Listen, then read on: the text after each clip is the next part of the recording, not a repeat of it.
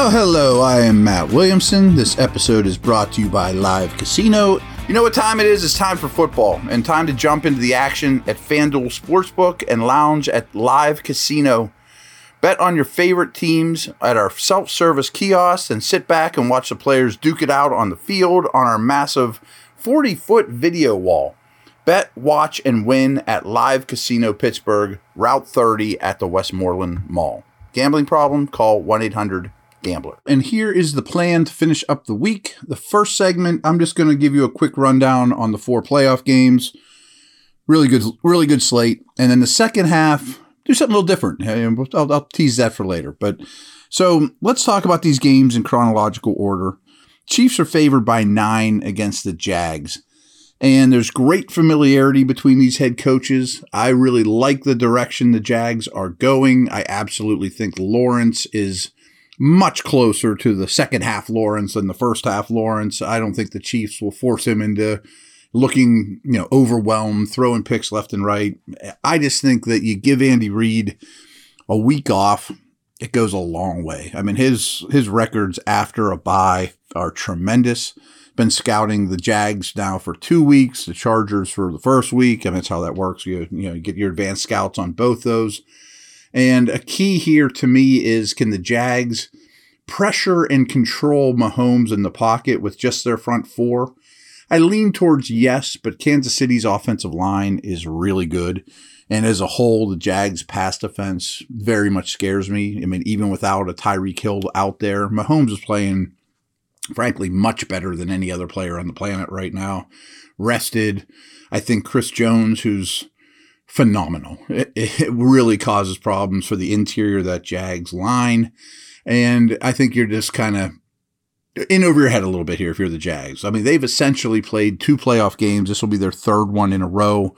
This one on the road in Kansas City. Brutal situation.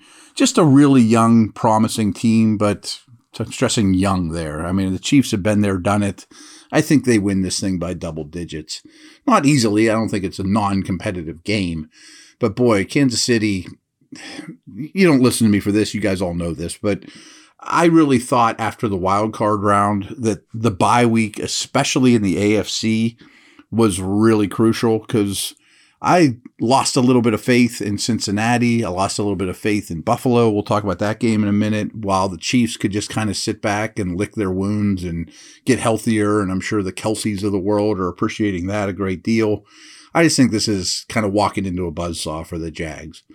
The next one, okay, one of my takes from Wild Card Weekend were I thought the Seahawks and the Vikings defense, I don't say we're embarrassing, but we're really, really bad. And that's not taking anything away from the Giants, who travel the Eagles for the late game on Saturday. The Eagles are favored by 7.5. I also think that bye week does greatly favor Philadelphia. Giants are more beat up, have had to play more tough games of late, and just have a much thinner roster.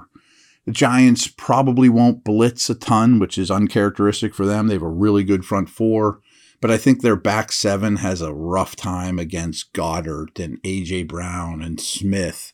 You hope Hurts is sharp and as healthy as he's been. Not certain on that.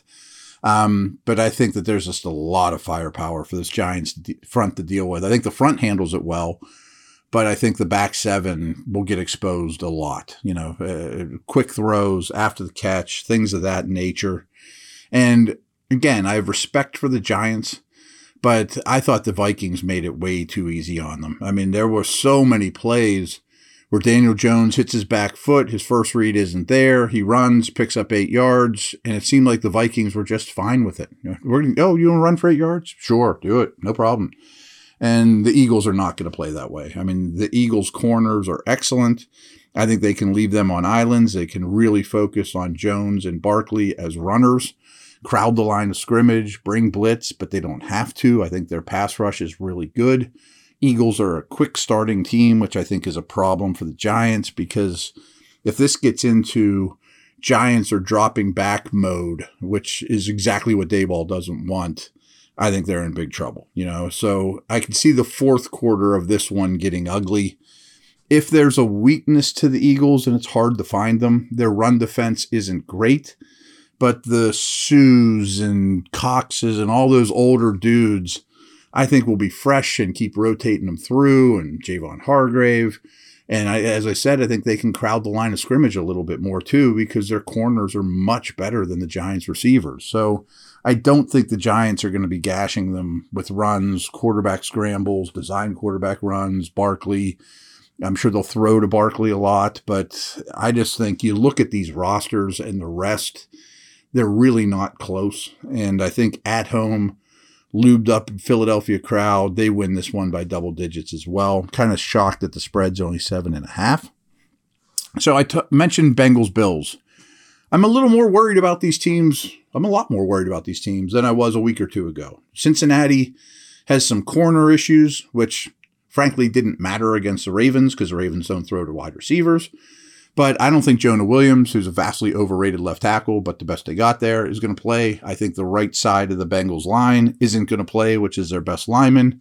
And that Bills front is very formidable. Even without Von Miller, they go about 8 deep with pass rushers, athletes, early picks, young guys, ascending players, Oliver, Rousseau, et cetera, et cetera. But I also think that the Bills secondary is okay, not great at this point. And Chase and Higgins are going to cause massive problems. Burrow's a total superstar, and he'll handle that pass rush as well as any young quarterback can, or better than any young quarterback can. But neither team runs the ball particularly well. I have great respect for the Bengals defensive coaching staff. I guarantee that they don't let Stephon Diggs beat them, even with their corner problems, that it's going to be Shakir, Knox, Cook, et cetera, et cetera. And that's not a very formidable unit. I also think the Bills' offensive line, this doesn't get talked about enough, is very average, like well below the Steelers, to be honest with you, like is a problem. It's, it's not awful, but it's below average. And that Bengals front is really good. I don't think the Bills will run the ball well. I mean, Allen may have rushing yards, but I don't think conventionally they'll run the ball well. Allen's a total star and a unique player, but the putting ball in harm's way stuff is really becoming a trend. And he let the Dolphins hang around much more than he should have last week. If he does that against this defense, they'll lose. I mean, he's going to have to reel it in a little. I actually give the slight quarterback advantage to the Bengals. If their O-line was healthy and this was on a neutral field, I think I would take the Bengals. I think they're a more well-rounded team. But in Buffalo with their injuries and whatnot, I'm going to take the Bills. But I think this is a much lower scoring game than people think. Again, not much in the way of running games. I think both defenses stack up well. I would take the under 49 points, and I also would take the 5.5 as the Bengals, but I think the Bills win this one. Maybe the best game of the weekend. Well, both those are probably the best two games of the weekend, the Sunday games. But Dallas goes to the Niners. Niners are favored by 3.5. I definitely want the points. I'm reluctant to pick the Cowboys to win, but I think it's a very close game. I don't trust Purdy. I just don't. I mean, he's in a phenomenal system for what he does well. Gets it out quick, reads defenses, been remarkably productive, hits guys in stride. But I think someone, maybe this week, is going to force him to drive throws outside the numbers and down the field. And he's got a very bad arm. He also is very unusual, unorthodox, however you want to say it. I would just say not good. With his pocket presence and the way he moves in the pocket against this pass rush, I think that's going to be a massive problem as well. But the Niners are loaded. I mean, Purdy questions aside, is he going to turn into a pumpkin, blah, blah, blah. Their roster is just so good, and they make his life so easy by NFL standards, and their defense is loaded. I think a huge key is, how well does Dak play? He's going to be under pressure, can't throw the ball to the other team. And I trust him. I think Dak will play very well against a very stiff opponent. I also worry about the Dallas kicker situation. Yikes. But, what I'm picking to be a close game. So I will take the Niners to win, but not by 3.5. I think this is like a 24-23 type of game, something along those lines, 27-24. So the fact that it's over 3, makes me take the underdog there. So stick around. I'm going to do something a little bit different. Kind of dawned on me last night. A little more Steeler related here, but a little bit of a history lesson too. So I'll be back in a moment.